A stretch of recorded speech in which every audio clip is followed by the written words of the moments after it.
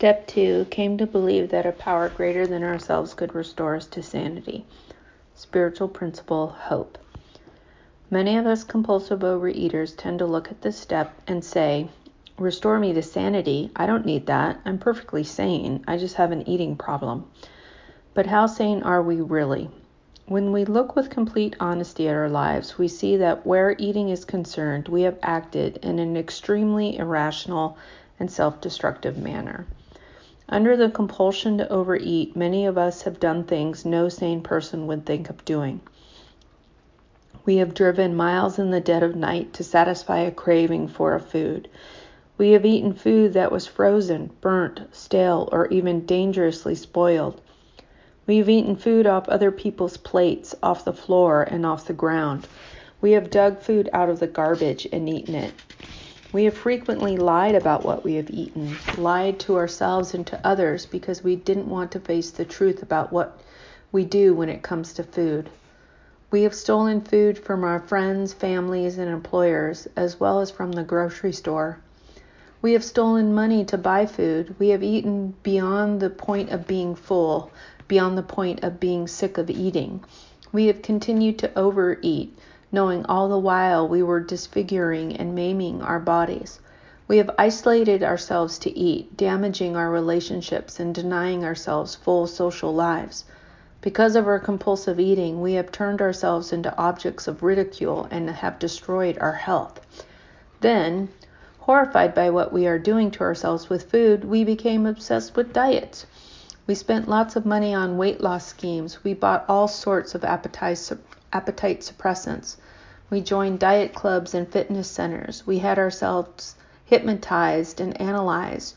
We had major surgery on our digestive systems. We had our ears stapled or our jaws wired shut. All of this we did willingly, hoping we could still eat all we wanted and be free of the compulsion. Some of us went from doctor to doctor looking for a cure. The doctors gave us diets, but we had no better success with those than with the other diets we'd been on. The doctors prescribed shots and pills. Those worked for a while, but we inevitably lost control and overate again, putting back on the weight we had worked so hard to lose and frequently gaining more. Many of us tried fasting with and without a doctor's supervision. Usually we lost weight, but as soon as we started eating again, the compulsive eating behavior returned, along with the weight. Some of us learned to purge ourselves with vomiting, laxatives, or excessive exercise. We damaged our digestive systems and our teeth while we starved our bodies of the nutrients we needed to live. Some of us were so terrified of gaining weight, we went to great lengths to restrict what we ate. We refused to eat certain foods. We developed complex rituals around food. We tried to avoid eating whenever possible. Other people told us we were too thin, but we thought they were overreacting. Our weight went down, sometimes to dangerous levels, but we still felt fat. Most of us got plenty of advice from others about how to get to our, quote, ideal size, but nothing permanently solved our problem. We found that no matter what we did to ease our turmoil, our compulsive eating behavior eventually returned. Over time, we became weary and discouraged from battling with weight, and our self-esteem went down. Still, we could never accept our powerlessness. The prospect of being obsessed with food and weight, sick and out of control for the rest of our lives led some of us to conclude that life was simply not worth living. Many of us thought about suicide. Some of us tried it. Most of us, however, never reached suicidal desperation. Instead, we took comfort in the feeling that everything was all right as long as we got enough to eat. The only trouble was that, as our compulsive eating progressed, we ate more and more, yet we were never satisfied. Instead of bringing comfort, the overeating backfired. The more we ate, the more we suffered, yet we continued to overeat. Our true insanity could be seen in the fact that we kept right on trying to find comfort in excess food, long after it began to cause us misery. Once we honestly looked at our lives, it became easy for us to admit we had acted insanely where food and weight were concerned. Many of us, however, were able to confine our compulsive overeating to the hours when we were alone and to carry on with relatively normal lives. We worked hard during the day and ate hard at night.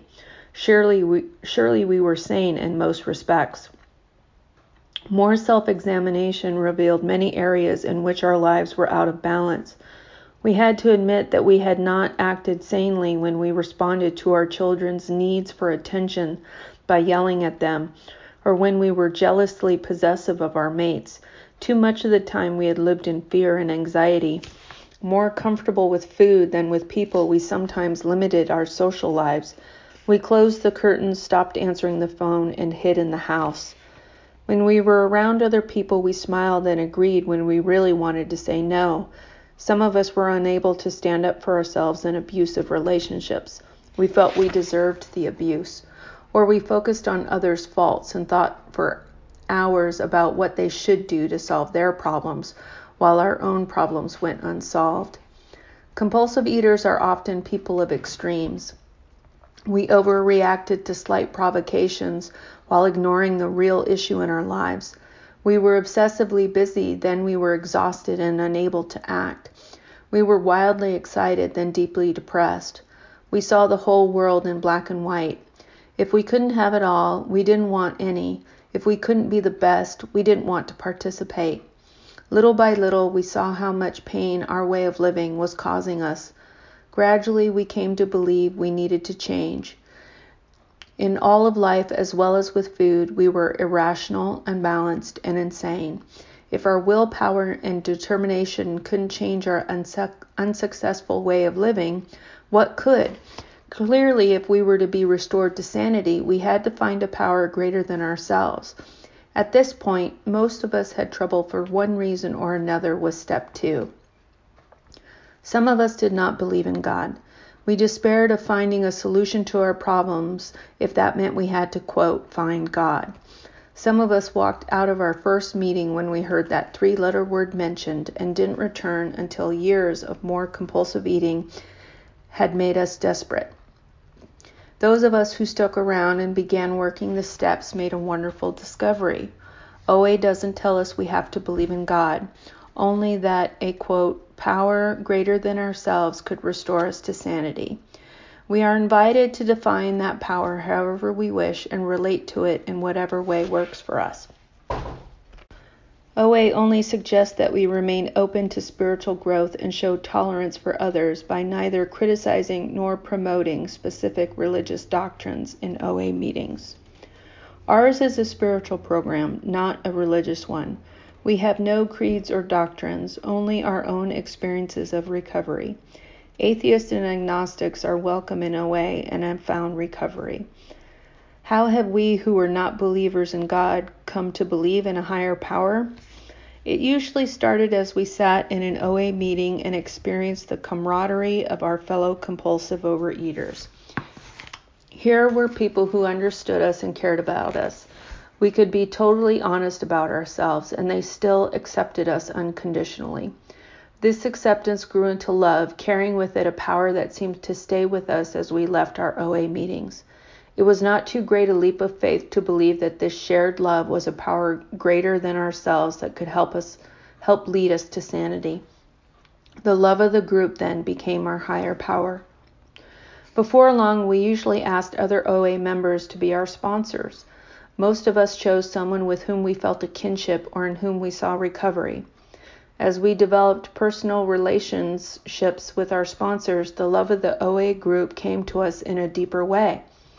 Sponsors answered our questions, listened to our problems, shared our tears and laughter, and guided us in recovery as they helped us apply OA principles in our lives.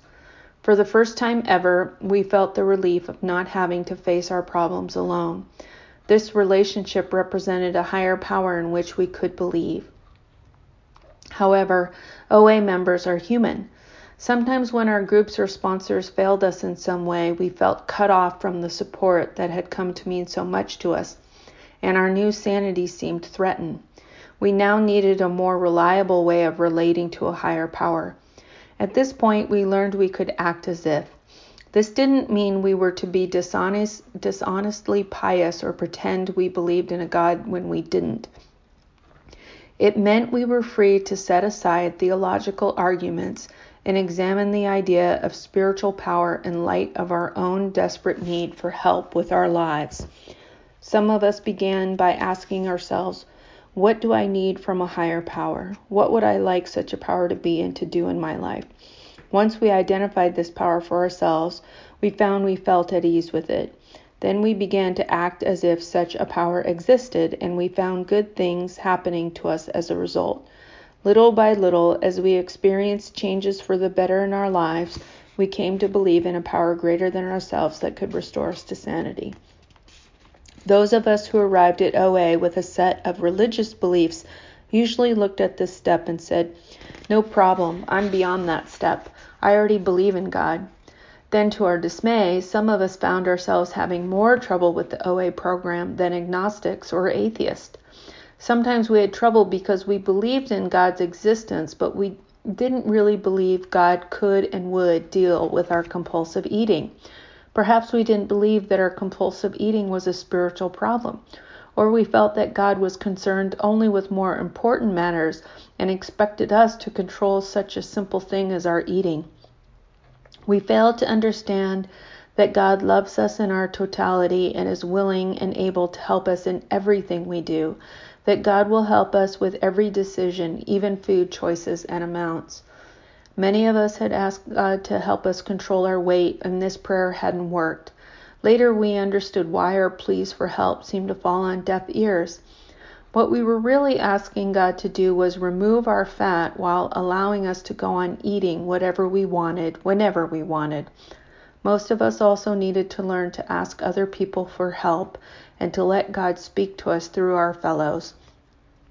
In OA, God's healing power comes to us through a caring community of other compulsive overeaters.